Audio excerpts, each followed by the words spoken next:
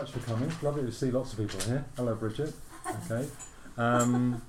And lots of Alan's colleagues here, which is very nice to see. Very supportive or intimidating, I'm not sure which. Supportive.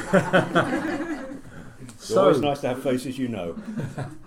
So we talked a bit about what we might do, Alan, didn't we? And you tried to get away with just reading a few stories of Norfolk Tales, and I said, I'm sorry, we're not going to do that entirely, though we'll try and squeeze something at the end. But we want to talk about you and your time in the libraries and your life up to this point. So we're going to start right at the beginning with when you were born and where. I was born on June the 18th, 1960, Welwyn Garden City, Applecroft Nursing Home, and I believe it was a Saturday, which should, by the poem that goes, isn't it, that a Saturday's child should work hard for their living. To be honest, I have never found working hard an issue. I've always enjoyed the work I've done. I think I've been very lucky, which probably means that being a Gemini, there's a identical me out there working really hard, and I've had the easy ride. Have you ever come into contact with this other one of you? Quite a few people do call me David because they think they've seen me before. So make of that as you wish. Right, well, we're very pleased that you're here, Alan, and not David in your place. So were you an only child? Yes, I like to think that my parents haven't got perfection stopped. Truth of the matter is, I was a compromise baby. That sounds interesting. You want to expand on that? My father wanted children, my mother didn't. So they came to compromise. My mother, and she tells this story more than once, I had told this story more than once, including to my shocked wife-to-be. She said, my father was also called Phil. She said, well, Phil, I'll have one, but just the one. So I was it. I thought you were going to say they wanted a dog, but they were going to... I was the nearest thing they got to it for a while. So, do you think being an only child, I mean, obviously that leaves a little bit of a mark, the story you just told, but has that shaped your life, do you think, at all? I don't think so. It's only when you come across other people's lives that you realise, and their parents, you realise that, things are a little bit different. But no, everything seemed quite perfectly normal to me. Okay. Anything particular that you kind of noted was different in the way that other people lived and were brought up to the way you were? Yes. How can I say this really? Mother wanted a companion, so I became the companion, and so I didn't get many friends. Right. She was quite possessive in that way, do you mean? In a way. I don't think possessive of me as such, but was possessive of... She's a bit like her mother, actually, and she resented that when her mother used her as a companion. So we used to go out for... well, in school holidays, for example, rather than going out to playing with friends, I would tend to go out with Mum, going to places like Guildford, Worthing, Eastbourne, places that were nearby, which might sound a bit strange, but it seemed perfectly natural to me. Sure. What we did is when we got to the place, Mum would go off and do her boring stuff like shopping, and I'd go off and look at second-hand bookshops, historical sites, and libraries. So sort of at an early age, I got interested in libraries as a place to find information. Right. Yeah. So I think in some ways that was a good thing for me. Sure. I mean, the odd thing is for all of us that we think how we've grown up is normal because till later on we don't have anything to compare it with, do we? So as you say. So you grew up where you were born? No. No? Carry on then. No, we moved around a fair bit because of my dad's work. So I was born in Welwyn Garden City and we lived there for 3 years. Then we moved to Harlow for 3 years. And then we moved to Sanderstead, which is a suburb of the London Borough of Croydon. Nice part of Croydon. Used to be in Surrey, but now part of London. And that's where I really grew up. So if anything else where your hometown is, I say Croydon, and they look very sympathetically at me. Because apparently it's got a terrible reputation. It was all right when I was there. Was that disturbing moving around a lot? I know, because my parents didn't move house until I was in my late teens, but I really felt that move and the loss of that previous home which I'd loved. Did you? I think I was too young for that because we moved when I was 3, then we moved when I was 6. So I didn't really get the roots down long enough, I think, and I'd only just started school at Harlow before we moved to the new place. So no, I don't think I'd lost anything with that, and it just seemed again the natural thing to do. That if we need to move house for Dad's job, that's what we do. Sure. And what did Mum and Dad do then? Mum was a housewife, and Dad was... In the days when lots of people were housewives. Well, that's right. We are talking about traditional 60s sort of It household. wasn't particularly seen as a negative. It was... No, it was... But that's, Mum wasn't expected to work. Her job, if you like, was to raise me. Yeah. And Dad, he worked in radios. As a child in Leeds, he had got interested in radios and used to build his own. And... this just developed, and he became worked for electronic companies, and eventually became managing director of something called International Marine Radio Company, which was part of ITT, which was part of STC. Lost there. Yes.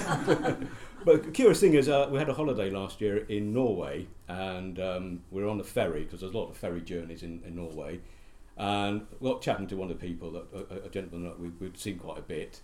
And he started talking about marine radios.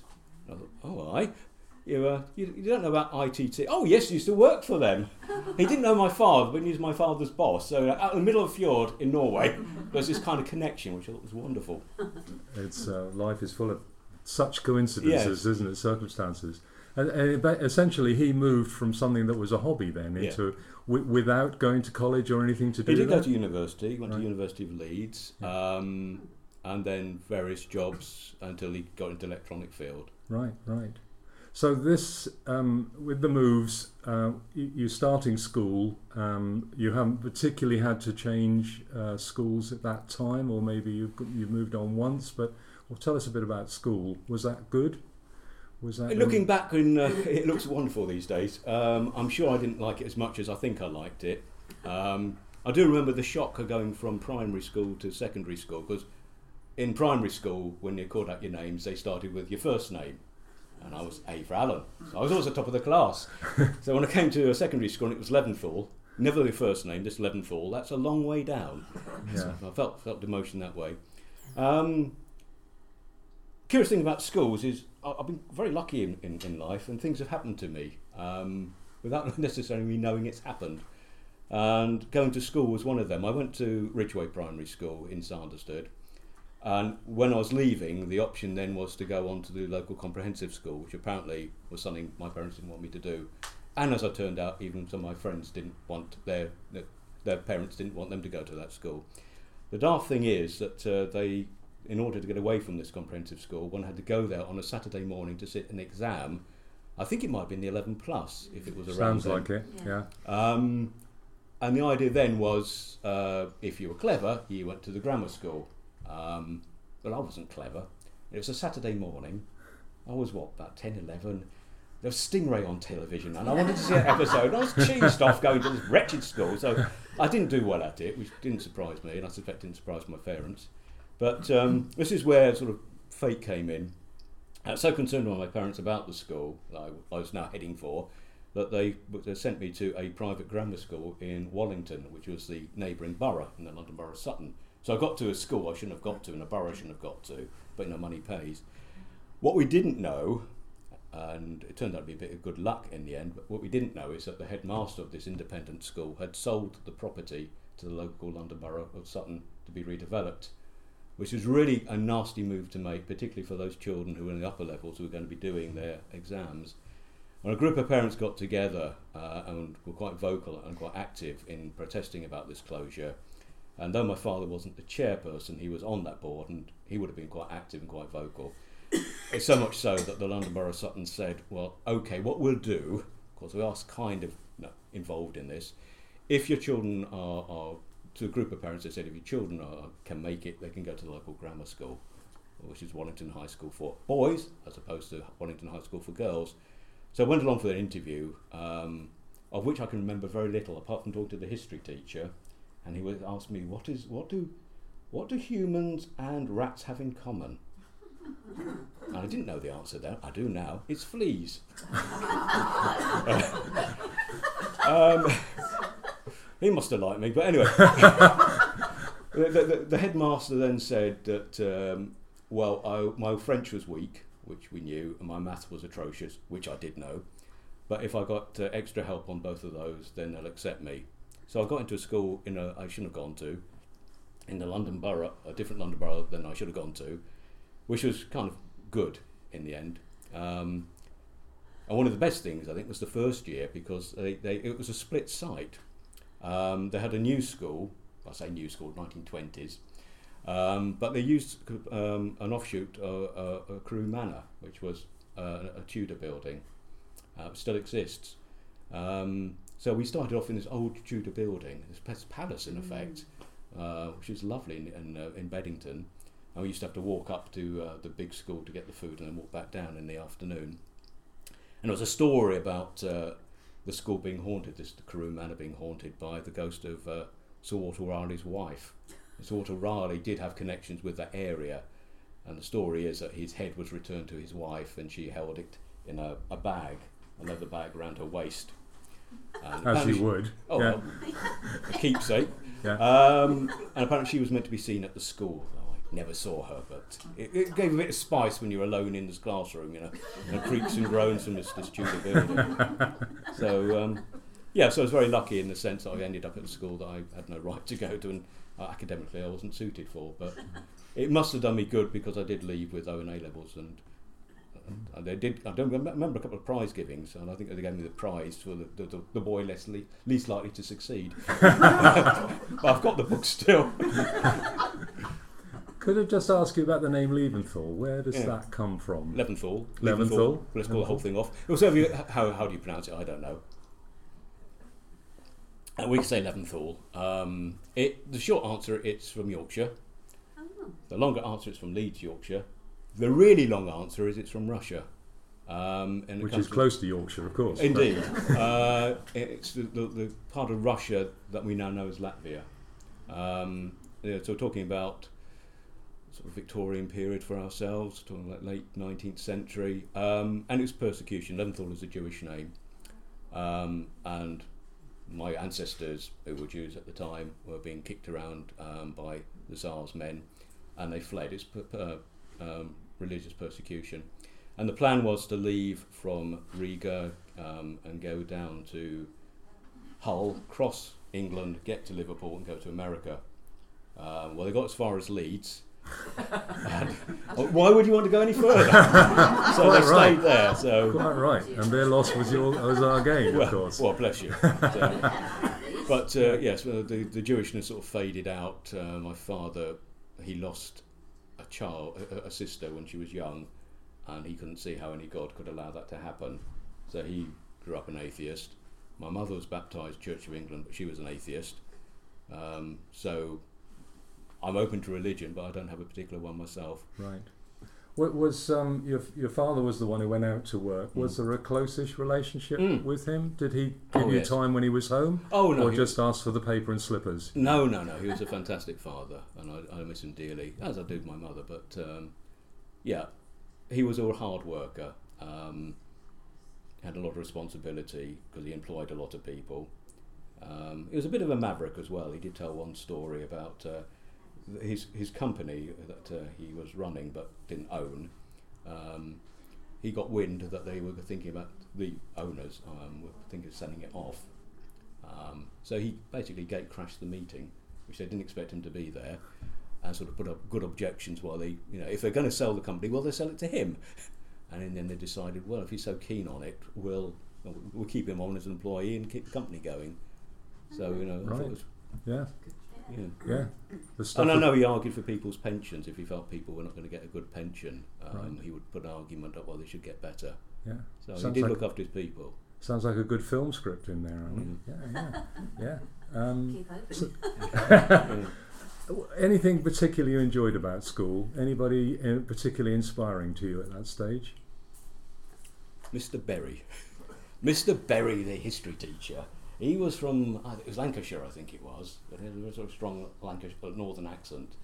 He used to come, he's a bit like a Boris Johnson character. He used to come in all sorts of Sheffield, tie out, shirt out. It's like, you boy, tidy yourself up! And he was fantastic. I mean, you want to cross him, but I think he and my mother were the ones that gave me my love for history. Right. I obviously had it before I went to school, but I think Mr. Berry unwittingly and unknowingly sort of furthered it. Yeah. Anything particularly that you could identify that had struck a chord with you via him at that time? Was there any, other than his personality and that being slightly charismatic in that way, was there? Well, the fact he made history fun. And again, I don't know if he knew he was doing it, but he did. And he brought it alive. It wasn't just dates and facts. There was actually the connections and the interpretations that came out. Right. And I realised there's much more to history than up to then I'd known.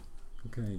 So during that time, were you beginning to formulate any sense of what you might want to do with your life? Or were your parents formulating something? Did they have aspirations for you? Oh, I'm sure they had aspirations, but no, they didn't have They were very good in that they let me do what I wanted to do.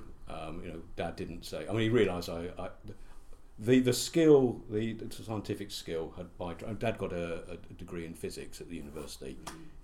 I don't understand physics. Sciences passed me by, and he understood that, and he didn't make a fuss of that. It was understood. Right. My interest was more in the art side, more in the history side, the literature side. But no, I hadn't any idea. I mean, younger, I sort of wanted to be a sweet shop owner, toy shop owner, a doctor, a lawyer. At some stage, I want to be a taxidermist. I don't know if you can make a trade out of that. Then rather worryingly, an undertaker. I think I was looking for jobs that people wouldn't want to do necessarily. And there might be sort of opening, but. Did you know people who did these jobs, no. Or you just picked them at random? I knew toy shop owners. Yeah. No, but none of those kind of put their roots down and took hold of you in any way. No, I didn't know what I wanted to do. And when I went to university, I had no idea what I wanted to do. So at the end of schooling, you decide to go to university because your father had already done it and the family was supportive of that, or you weren't sure this would be a good way of postponing thinking about what you had to do? No, I wasn't pushed into going. It was actually Polytechnic. I wasn't good enough for university, and thereby lies the story I'll tell in a moment. So we went to Brighton Polytechnic, and which is in the Falmer site, which is it's out on the Downs. It's a lovely, lovely site to be, opposite the University of Sussex. The beauty of Brighton is it's 60 miles from where I live, and there's a railway link. So little young lad who couldn't even cook for himself was being shoved out somewhere, but at least I could get home if needed to quickly. That was nice. But I didn't really like the course. Right. It was history, which I liked, but it also had a religious content, which I didn't realise it was going to be Indian religion, which I don't have a problem with, but I just couldn't understand the names, and I found it very difficult putting everything together, and I thought, I think I've made the wrong choice here. And then something happened to me, one of these strange things, and I now wish, having actually thought about it, I wish I'd spoken to Dad about this. But he got in his head that he would apply for me to go to University East Anglia Norwich.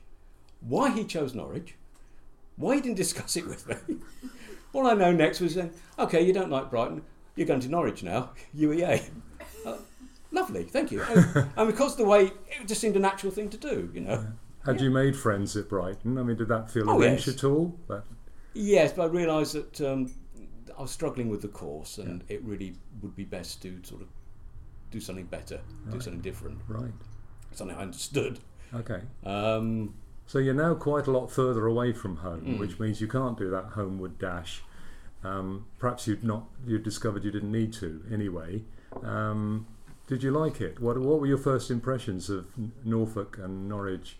Well, I have a lovely, lovely memory of Norwich. The first time I saw Norfolk and Norwich was in the summer of 1979, and it was the hiatus between leaving Brighton Polytechnic and going to UEA, so I knew I had a place at the University of East Anglia. And my mum had gone out to a residential course, Bishop Manor, I think, somewhere like that. I think it was Townswomen's Guild, anyway, she belonged to one of the societies. She had a sort of weekend away, so it was just the two lads at home. And we thought it would be a jolly good idea to go and see my grandfather, who's then living in Leeds. So the quickest way of doing it from South London is obviously via Norwich. So that's what we did. We had a father and son road trip. And I wish I could remember more of it, but what I do remember, I do treasure. We got to Norwich, we got there quite late, and we were parked in the Bethel Street car park. And this is in the days when it was an open-air car park. And there was the library behind us. Of course, I went into the library. I do remember we parked the car, and the chap was walking by, and we said, where's the city centre? Because it just didn't look like a city centre. You got the city hall, you got the library, you got a big church, but actually you don't see much of the city. And of course the chap said, "You're in the centre." Yes. Oh, I know there's much more to it now. But at that stage in the dusk, when you're sort of in an open air car park and you're looking around, there's not a great deal to see, but you realise it's all on a slightly slower level. And then we drove across county in the dusk and got to King's Lynn. And I remember going underneath the South Gate very well, because I thought, "Oh, this is interesting." And I do remember it was dark, and there was a building on the corner which was brightly lit up, and I don't know whether it was the library or the police station now, but I fancy it was the library. I like to think it was the library. My first introduction to King's Lynn Library. Could have been either, couldn't it? It was probably both. We stayed overnight in a hotel near the South Gate, which is still there. And I was always smile when I go past it. And the next day we crossed county to get to Nottingham. We had a day in Nottingham City, and it was a very, very windy day. And there was a flag flying from the top of the castle. And I mean, I like heraldry.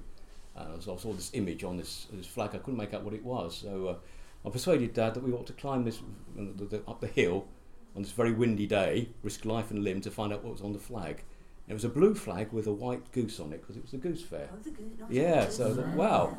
And then we got on to Leeds, which was lovely. And yeah. So and a good bonding weekend and trip from it's not that we needed the bonding, but it's just nice to have Dad to myself, which obviously didn't often happen. Yeah. So what was the history course like at UEA? What Oh, it's great, and I understood it. Except I do remember we used to handwrite our essays in those days, and I got interested in ships. And for some reason, my brain had a brain blip, and I did a whole essay about sheep where I put ship in instead. And I remember my tutor looking at it and saying, "We can't give degrees to illiterate people, you know." They did. It was just a brain blip. I don't know what happened, but no, I did get through that. But the best thing that happened to me at university was on the first day. It was Monday, the 4th of October, 1979, and I met this lovely lady. And she was sitting down on the steps. I don't know exactly where it was. And she had a little blue piece of paper in her hand, and I had a little blue piece of paper in my hand. And the blue piece of paper was the menu or the agenda for the day. And I said something like, "Are you lost too?" And it wasn't meant to be a chat up line. And she said, "Yeah, we had a little chat." I said, "Do you want to wander around the university together?" I said, "We wander around the university together." And she said, "Do you want to meet up tonight for a drink?" And I said, "Yeah." And basically that's how I met Doreen. And 3 years later we got married. Or 4 years later we got married. Yes, so it was a year after we graduated. And I haven't got rid of her since. So that's the best bit of university. That's what I remember with a great deal of affection. But I did enjoy the course. We had some fantastic lecturers. And I understood everything this time round, even if I did get ship and sheep confused. Don't know how that happened. I think we should point out that she hasn't got rid of you either. So it's a two-way thing. This is very true, Phil. So during this time, I'm guessing from what you've said previously to me that you still weren't really sure what you wanted to do. Were you thinking that you wanted to make history a career in some way? Or? I had no idea. But Doreen, I think, suggested something to do with libraries. Is that correct? Yes, she said, "Why don't you become a librarian? You spend enough time in them." She meant that in a nice way. It wasn't a sort of, "You spend enough time there." No, she realised that it was me who introduced Doreen to the Norwich Library. I said, "We'll have to go and join the public library." I think it was our first Saturday together. I know how to show a girl a good time. You know how to give someone a good time, don't you? Yeah, so off we went to the library. It was actually a very good move because they had books there that were on our course that we couldn't get at the university because they didn't have enough at the university and people had them out. So that's quite good as well. She just realised I nosed around in libraries, then just information retrieval, I guess is the posh term for it, but having a good nose around and seeing what there is what I'd call it. And it's something I've done since, as I mentioned earlier, going out with Mum on those trips. I got to know Guildford Library, Eastbourne, Worthing libraries very well. So you want to just tell us a little bit about the libraries you've worked in then, because you then kind of dotted around a bit, didn't you, going to different... After you did a little bit of work in a library, which obviously didn't put you off, and that was in Essex somewhere, was it, or Suffolk? Suffolk. I worked at Bury St Edmunds Library, and it was for a year's contract to get pre-library school experience. So it's basically working on the counter, but also learning shelving books and how libraries work, and attending some meetings and the like. So that was a very good grounding. I went off to the Polytechnic of North London in 1984 for a year, and got a diploma in librarianship and information studies. And then both Dora and I wanted to work in Norwich because Dora came from Cambridgeshire and well, I come from anywhere really. I could settle anywhere, which I think has been an advantage of moving around. Yes. And I thought, Norwich is a really nice place. I'd like to work in the library. And this was the old Bethel Street Library. I thought it was lovely nooks and crannies, and I was always intrigued, what's behind that door and where do those steps lead to?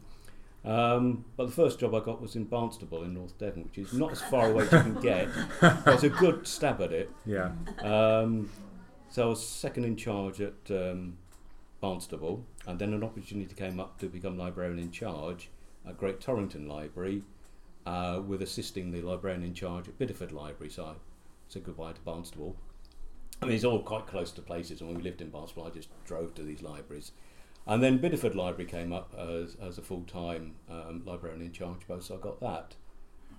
So spent a good time in North Devon and got to know it really well. And we had Laura then, our firstborn. She was Barnstable baby. And then we thought an opportunity came up to go to Grantham in Lincolnshire. So I applied for that job and got it. And Richard was born, so he's our yellow belly. And then had a restructure, and I didn't like how it was going, so I looked around again for another job, and then King's That's Lincoln. Unusual, a restructuring in the library. Yeah. All right. I've survived a few of them, Phil. I came to King's Lynn, and that's when we had Rebecca, so our Norfolk child. So we're not going to move anymore because I don't think we can afford it. And I like King's Lynn, and I like that west part of the county. And having come from Lincolnshire, I come from Grantham. Yeah. Really appreciate. I've got nothing against Grantham, but it's a bit limited in what you can do. You know, there was one walk we could go to. If you want to go to the seaside, it's about a 100-mile round trip to Skeggy. And it wasn't. Lovely. Lincoln's lovely. Lovely places to go to Stamford, but you had to go in a car and you had to make an effort to get there. Whereas in King's Lynn, you got Sandringham, a short distance away. The coast is negligible distance. You got walks nearby, lots of woodland. Yes. So really, feel really fortunate to be living in West Norfolk.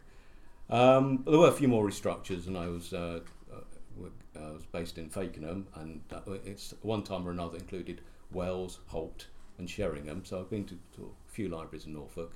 But I ended my days here as community librarian based at Fakenham, but covering Holt, which I met all you nice people. Do you want to just tell us a little bit about the challenges and rewards of being a librarian? Because there are people here who shared jobs and overlapped with you, but for those of us who've not been involved, what are the rewards of being a librarian, and what are the particular challenges? I don't mean the immediate challenges, but just general challenges of being. Well, the thing when it was pointed out to me that I ought to become a librarian, the thing I liked the idea was I can help people find information, because that's what I like doing. So I find that very rewarding, helping people, whether it be seeking out information or on latter days helping people find information on the internet, and in some cases that might mean showing people how to use the internet in the first place. The challenges were always not quite sure what's around the corner when the next restructure would come, but on the whole it was meeting people and helping people. That was the reward for me. Are there any particular incidents to do with people and working in the library, helping people, or whatever that are in your mind? One that does come to mind was helping somebody locate ancestors on the computer, and she was in tears at the end of it because she'd made the connections she hadn't been able to make before, and she thought I was wonderful. I mean, she did all the work. All I did was just, you click here and put this name in here.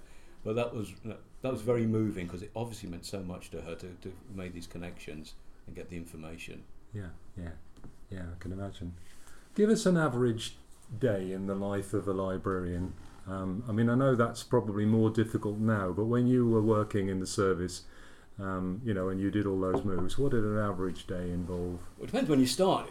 I came to King's Lynn. The average day was basically spent half of it on the inquiry desk. Sometimes answering inquiries, but mostly getting stuff out from the local studies section, maps and folders and the files and the like. And the rest of the time seemed to be either writing reports, attending meetings, or doing timetables, because I was responsible for the staffing then. Right.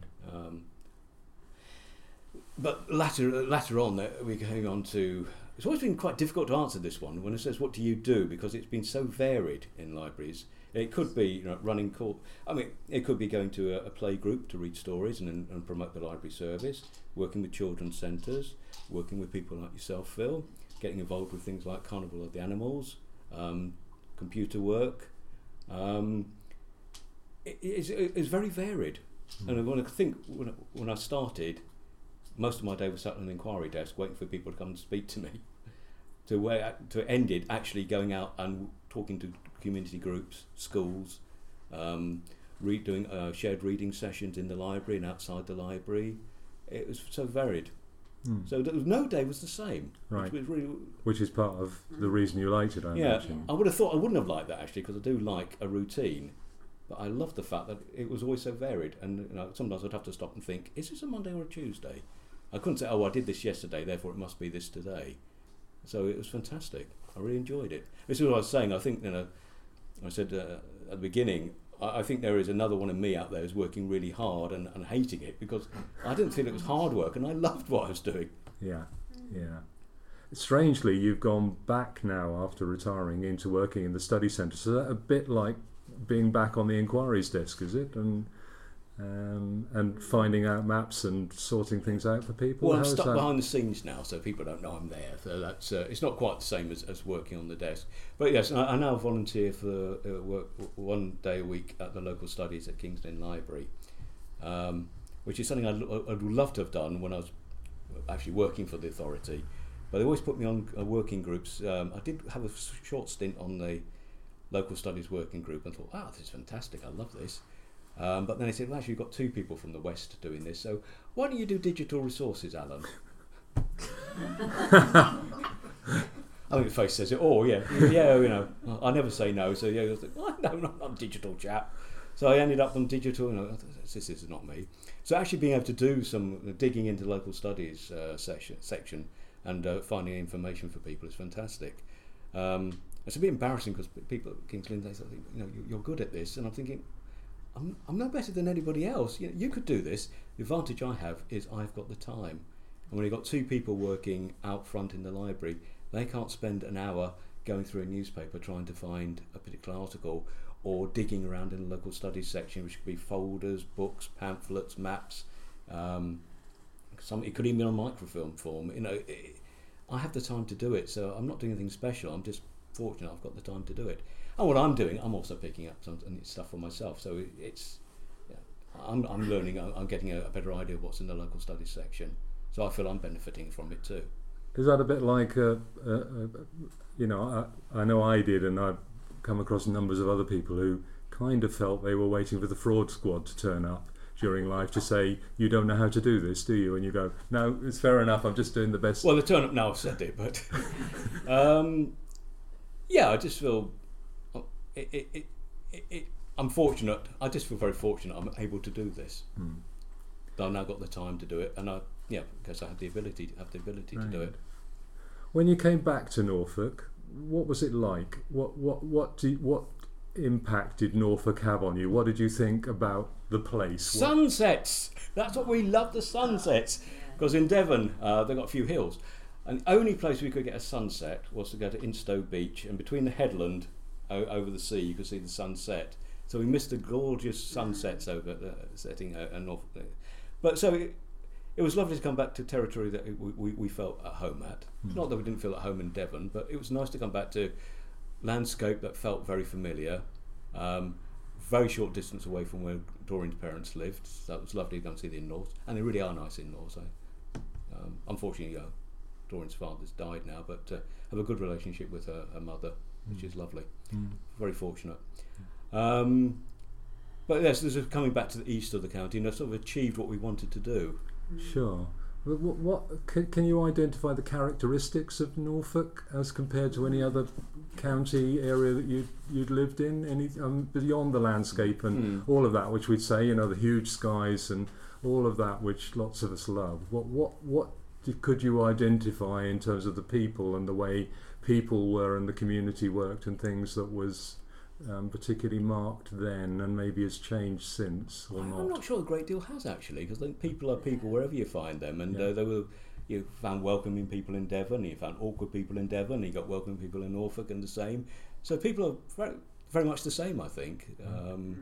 I couldn't say, oh yeah, Norfolk folk are very different from Devon people, apart from the accents. We feel different. Yeah. And Sure you do. And what about Holt? What was that? What was your first impression of Holt when you came here? What a charming place. Okay. What an unusual place. I didn't understand the history of it then, so I didn't know why it was such a Georgian town and why it sort of missed out so much of the redevelopment that you might have expected.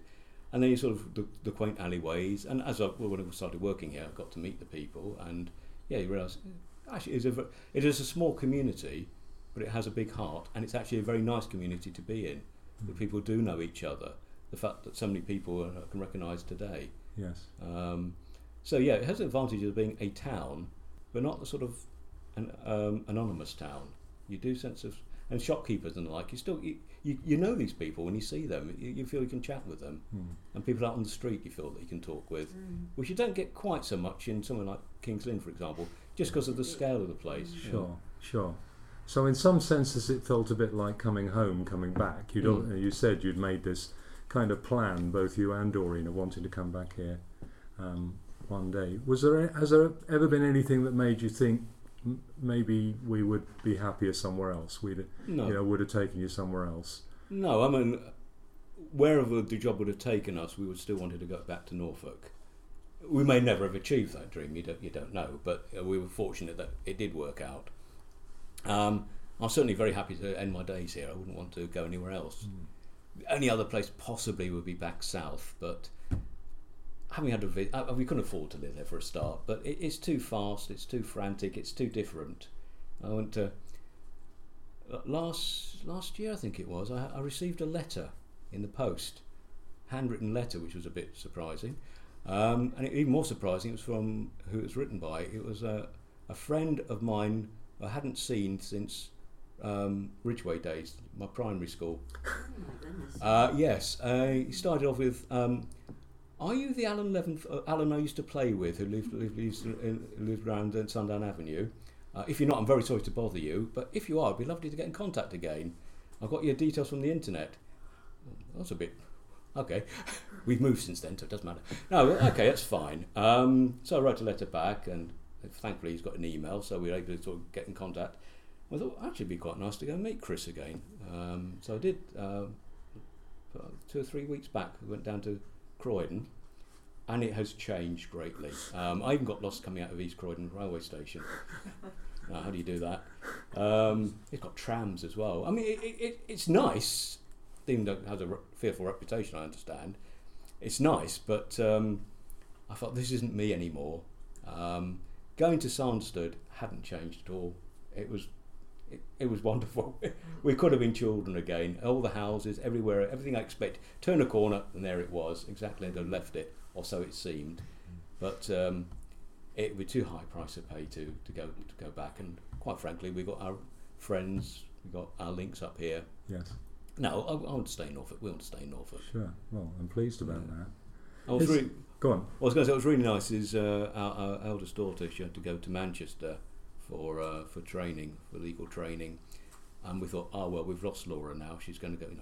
She liked the big city life, the fact she could go out and there's a vibrant place.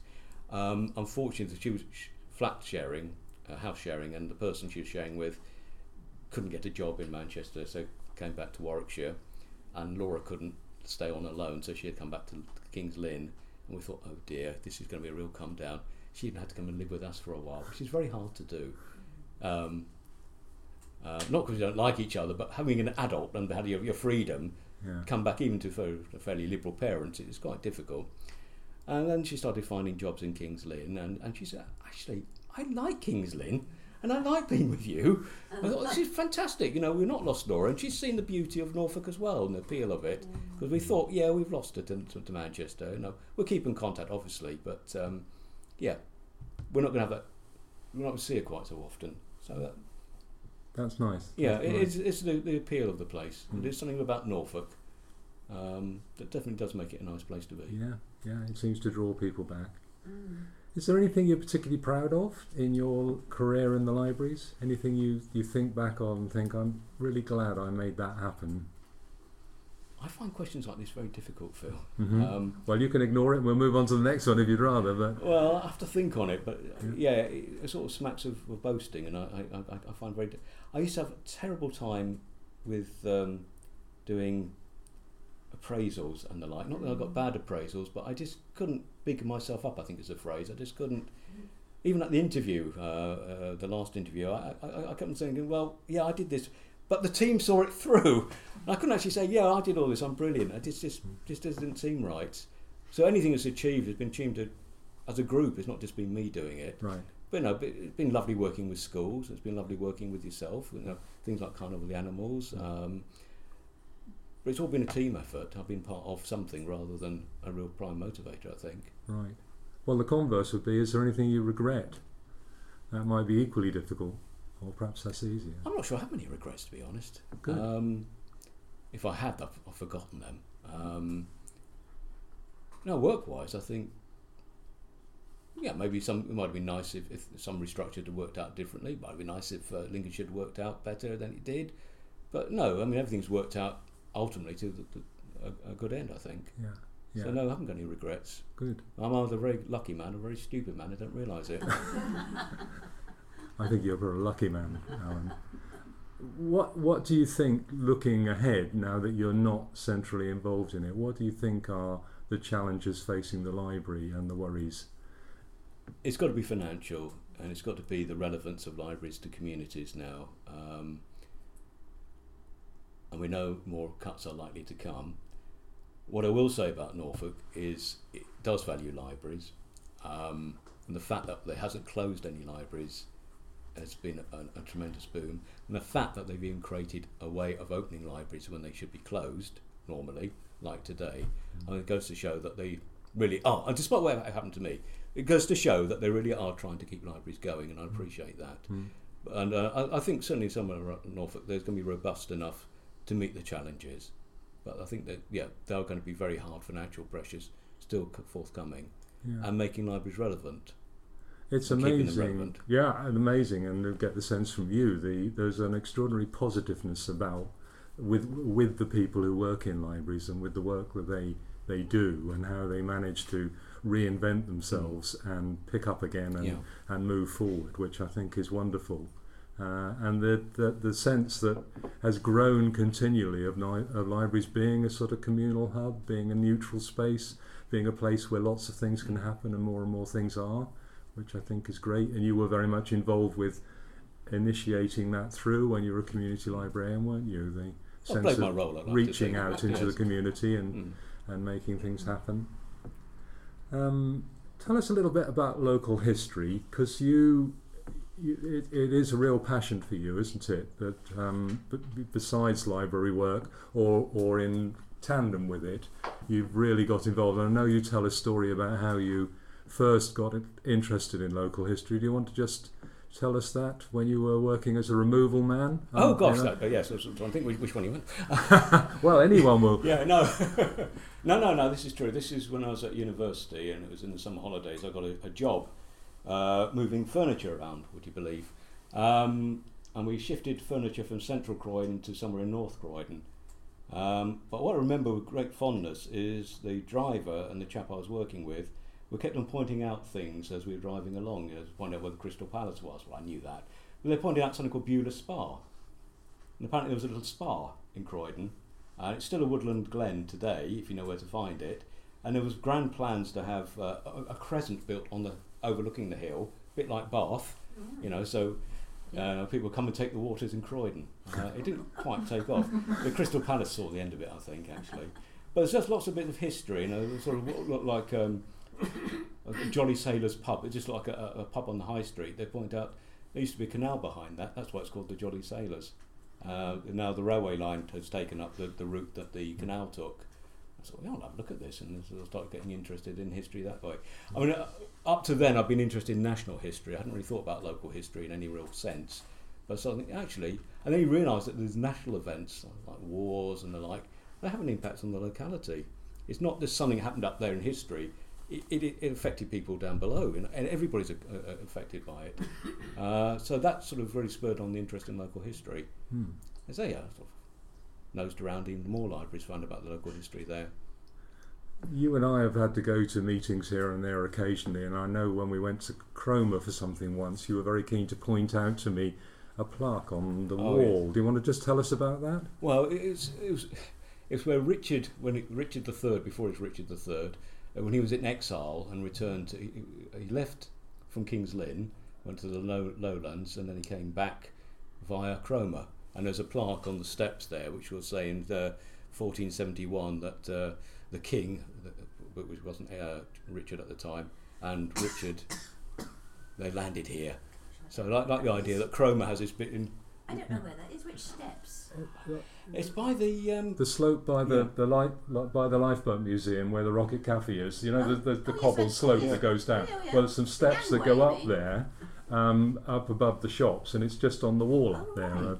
I wouldn't have ever spotted it. It's a green plaque on a red brick wall, I think. So it emerges a bit, but I think I only spotted it as I went down one day. I thought, oh, what's this?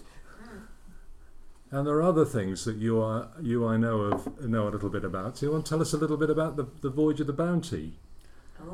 Oh. Right. How long have you got? We're all right. We've got 10 minutes. It's 3 hours coming up now.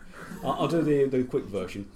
I had been aware of the Beauty and the Bounty when I was a child. I think everybody is, and I like most people, I'd seen the Charles Lawton version and accepted that this was, Bligh was a sadist. He liked flogging the men because he enjoyed inflicting misery, and Christian was an upright chap Fletcher Christian, upright chap who saw off the evil captain.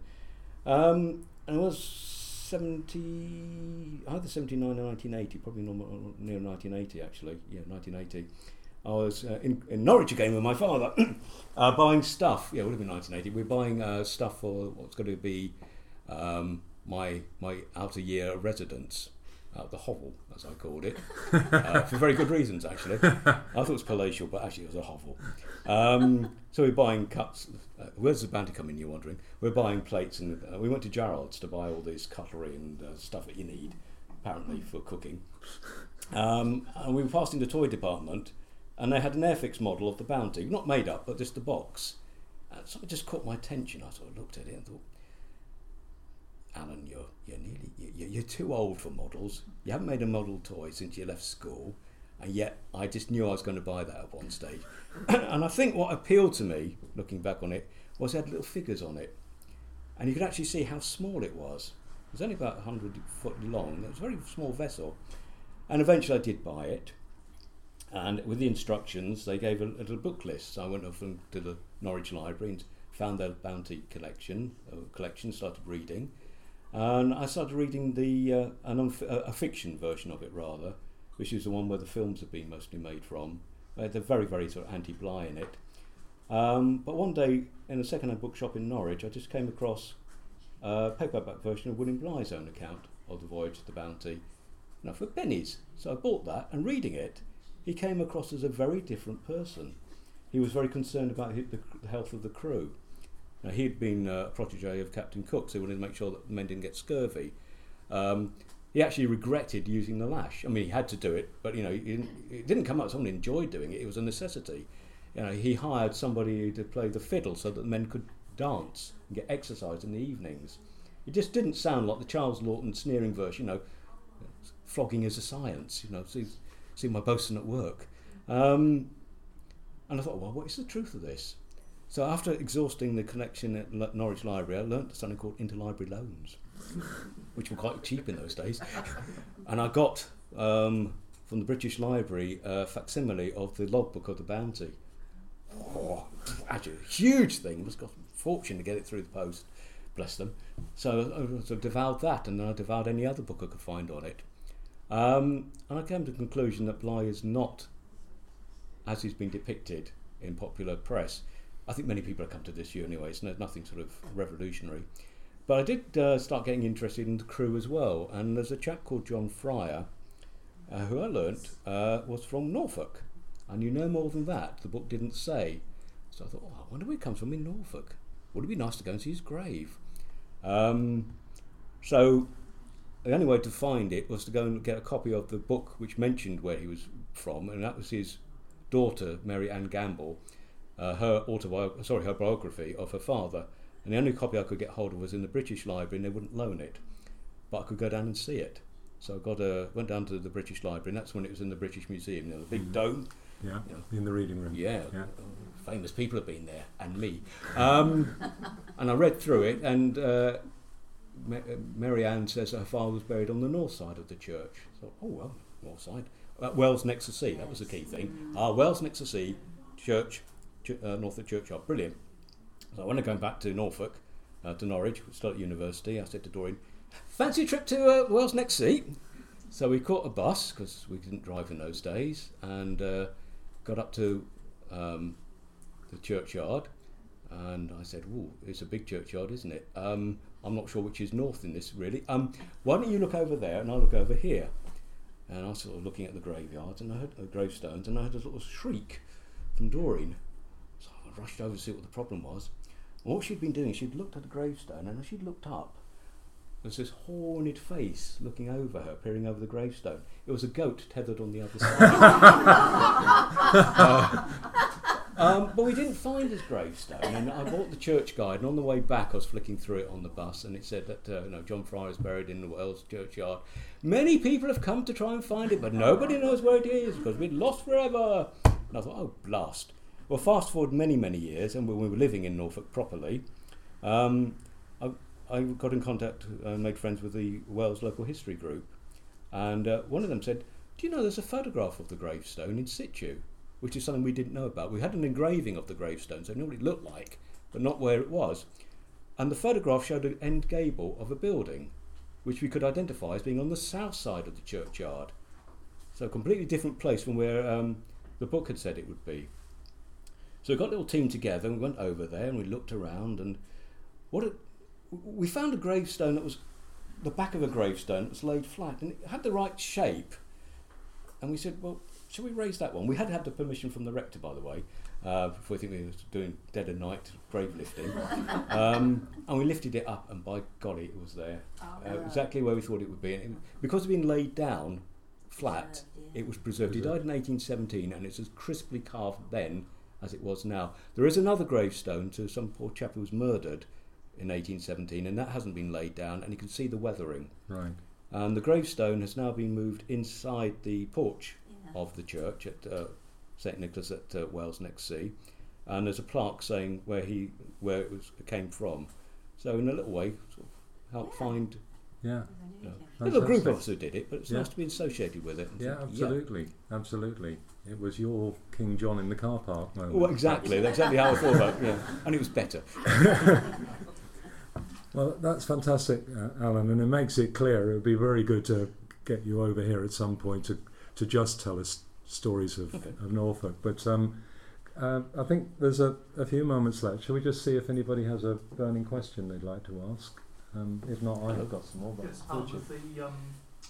with the barriers coming down vis-a-vis the Soviet Empire and that sort of thing, and Latvia now being a fully independent country, have you been back or have you been tempted to go? No. Seeing how they kicked us out in the first place, I don't really feel. No, I know things have changed. I have wondered whether it would be quite nice. My grandfather was born at Jacobstadt, which is south of Riga, and I thought it would be quite nice to go and see his birthplace. But it's just the expense and the time. But maybe now I'm retired, there's an opportunity to. I can't say I don't feel I have any affiliation with Latvia. There was one little story I must tell then, fits in well with this.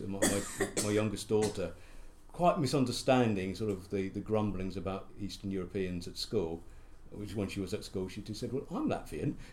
To which one of her colleagues turned around and said, oh no you're not, except his language is much more well, she meant she was of a Latvian heritage, but no, we don't feel Latvian, we don't feel Russian.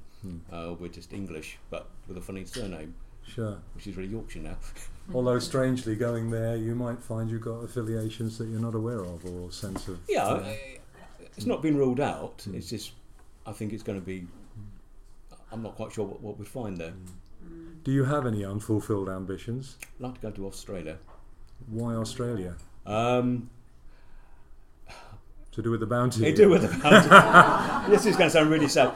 William Bligh, having survived the open boat voyage from the mutiny on the Bounty, he was appointed governor of New South Wales, where he suffered another mutiny. And at this point, most people say, this goes to show what a wrong chap he was. But what had happened is a military force had been raised to police New South Wales. It was called the New South Wales Corps. But they've been quite powerful because some of the governors have been quite weak and some of the officers of the New South Wales Corps have been quite clever, and they'd started to gather land. They would control the flow of spirits, normally known as rum, but it could be any alcoholic drink. And in New South Wales, when they didn't have much of a currency, having access to rum and setting its price meant that they were very powerful indeed. As one book put it, men would sell their land for rum and women would sell their bodies for it. So it was a commodity that people wanted.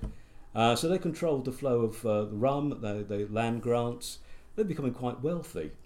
And the Home authorities realised this because they had the reports of previous governors, most of whom had been sent home broken by the Corps, and they sent Bligh out to sort them out. And in his typical robust fashion, he did. So much so that they led a rebellion on him on 26th of January 1808, which happened to be Australian Foundation Day, the anniversary of. He hid in Government House. He said he was hiding beside a bed to destroy some papers he didn't want the rebels to get hold of. They claim they found him hiding under the bed, and there was a cartoon showing him being dragged out in full naval uniform by soldiers and officers of the New South Wales Corps. So I just love to go and see Australia from that point of view as well, because I could sort of point out to Dorian that that's where Government House was, and that's where the barracks were. And Dorian go, really? But no, it just looks like a beautiful city, and because it has its history anyway, I kind of feel that it'd be nice to go and see. It is, yeah. So I thought you might want to go to Pitcairn to see the other side of the Bounty story. if we could get there somehow, I know. I'm going to have enough trouble getting to Australia, I think. I think you'd find that more difficult. Oh yeah, but the Pitcairn Island where the mutineers or the Bounty settled. I mean, yeah, I'd love to see that. If you go onto Google Street View, you can actually go around it now. So I kind of have been to Pitcairn. Like I've been to Australia as well, but it's not the same. But you kind of get the sense of, but it's, being at a place, you get a different experience than if you just go and look at it on the computer. But I might have to just settle for Google Street View of Pitcairn Island. Do you remember I brought you in the I do, Christian the cookbook, yeah. My son, for his work, was on Pitcairn Island, and Henderson Island were part of the Pitcairn group, and he brought me back as a present. It looks, your children sometimes really come up to scratch, don't they? And he brought me back this Betty Christian Pitcairn cookery book, signed by her. So I showed it to her. Fantastic. And we've all been... You kindly loaned it to me too. And I'll make sure I return it as well. Always give back a book if you've been loaned it. Yeah. This was one of our shared reading sessions. Yes, it was. So how we get from shared reading, I don't even sure what reading it was, but how we got from shared to Pitcairn Island, I don't know. But no, I don't always just talk about the Bounty. I do have a life outside it. But well, we can explore this more when Bridget comes to do a talk in March. Well, I so just mention it. yeah. Is there another question? Yeah, Keith. Hello. Given that in the past libraries have been great for taking books out, but now seem to be not only for taking books but also for doing research, do you feel that the internet is the biggest threat to libraries?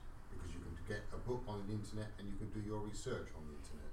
It's a threat and a bonus, I think. It depends how you look upon it, how it's played. The fact that we can get so much information freely now is a bonus, and the fact we get things like Ancestry and Find My Past, and Find My Past is something that the library subscribes to. The fact you can get family history information so easily. The other side of that sword, though, and I'd say, is that it's interpretation and understanding. As with reading a book, just because it's in print doesn't mean it's true. Just because it's on the internet doesn't mean it's true. So I think there is still room for human beings to interact and steer people to good sites. I mean, this is one of the things that we would go through when we teach people how to use the internet, is how do you recognise if it's an authoritative site? Is it a government site? Is it an academic site? Which country of origin has it come from? Is this something that someone's maybe just put together in their bedroom? Yeah. Don't forget to and it's easier now, but don't forget to double check facts. Just because you've read it once doesn't mean that's true. We know with printed books that people get things wrong. I mean, I remember the Dictionary of National Biography. Here we go. Got Bligh's entry wrong. They said he was on Cook's second voyage, and you read books and they say he was on the second voyage. You think you've just gone to Dictionary of National Biography and just copied it out, haven't you? Yeah. He was on the third voyage, but so you've got to be very careful. The interesting thing is as well, of course, that books are now outstripping Kindle sales again. Yes. So though that was supposed to spell the death of books, and libraries are beginning to take computers out of the library because they're being underused. Yes. But books are holding their own, I think. There's always been threats, though, to books, haven't there? I think when cinemas came in, when films came in, there was talk, people go to cinemas, or when TV came in, when computers came in, and yet books have always been robust and stayed. And I do worry a little bit about what's going to happen with this digital stuff, because we know that technologies change, and well, I suppose what I'm really saying is, will we in 100 years' time be able to read what we've put in digital format today? Well, at least with a book, we know we have books going back hundreds of years. In King's Lynn Library, they've got books going back to the 14th century. Not for loan, it's a special collection, I used to add. But, will we in this, a few centuries' time, will we be almost like the Dark Ages? We've lost so much information. There's this gap. I'm sure that there'll be ways to keep on converting the information. But we hope. I do hope so. Because I'm not a Luddite. I do see the advantages of digital, but I'm also aware that there's a danger of putting all your eggs in one basket, I guess, and what happens when that technology changes, or something really, something comes in that we can't even imagine at this day that makes everything obsolete. Also people love books, holding them, buying them, smelling them, everything. Well, one thing I do now, apart from volunteering for the local studies section in King's Lynn Library, I've joined the Art Society King's Lynn. I did it the wrong way round. Again, this is one thing that's happened to me. It was a neighbour of ours said that she's on a church recording group. Would I like to come along? So that sounded interesting. So basically, they take a church and they look at things like the stone, tablets, glass, metal, pictures, anything, and do a snapshot of what it looks like with photographs and words. But then I realised in order to do that, I had to join the Art Society King's Lynn, because they oversee it and for insurance purposes. So I joined them, and then they do something else I learnt about, which is clean the books at Oxburgh Hall, which is the point I was going to get to. So yes, as of yesterday, I was cleaning books at Oxburgh Hall, and they're really filthy books, playing around these dirty books, but they are totally dusty, but the feel of them is lovely. And and we're talking about real leather-bound books. They may not be that ancient, we might be sort of Victorian, and I don't think there's anything of yet a real great antiquity, but it's just the fact that they're there and they're being cared for, and it's nice to play a little role in doing that. But Polly's got a question. Just to bring you back to something I think you're quite interested in, the bounty. Have you treated yourself to going to London yet, since the Maritime Museum in Greenwich has opened the Pacific Island galleries? Haven't been there then yet. You're in for a treat, because there's an awful lot about the bounty, and there's logbooks, there's pigtails, there's stuff about Pitcairn Island. So much has come out of their archives, let alone the rest of it, and about the Endeavour and it's right. Yes, if you go, you'll go in one end and you'll come out 4 hours later. Curiously, we went to go to Greenwich. We went to see the Franklin expedition. Yes. And I did try and find the bounty stuff, but I couldn't find it. Maybe it's being put aside. It's a new gallery. Right. I didn't know about the new gallery, so I would like to go. We said we'd like to go back to Greenwich because we'd like to see the Cutty Sark, a bit more of the museum. Australia. Yeah. But I did go down to their exhibition about the bounty. Yes. 1989 it must have been the anniversary, and I was a bit of glass there, but I was that close to the bounty. A bit of the bounty wood and nails, twisted nails, and I was. Well, this whole big opening up and reinterpretation. I'm going there. As well. Thank you, Paul. Paul. And the reinterpretation of history, but the artefacts that have come, and they're now there, and you're still behind the glass, but I think you might get a bit excited. One little story I do remember the National Grant. This is when I was courting Doreen. My parents and I went up, and Doreen went up to the National Maritime Museum.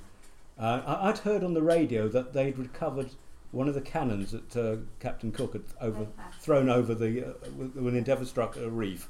They needed to lighten the vessel, so they threw what they could overboard, including the cannon, to lighten it so they could get off the reef. So we went to the museum, and I couldn't see the cannon anywhere, so I went up to a curator and said, or guard, and said, "Do you have Captain Cook's cannon here?" "Oh yeah, it's behind the scenes, come with me." So off I went. When I came back, my parents were furious.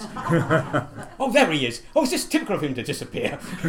Well, it's now in these new galleries, so you won't have to disappear behind the scenes. I'm coming back there, thank you. You must. You really must. Well, we were a bit over our time, but we were a little bit late starting, I think. So if we could just thank Alan in the traditional way for... Thank you very much.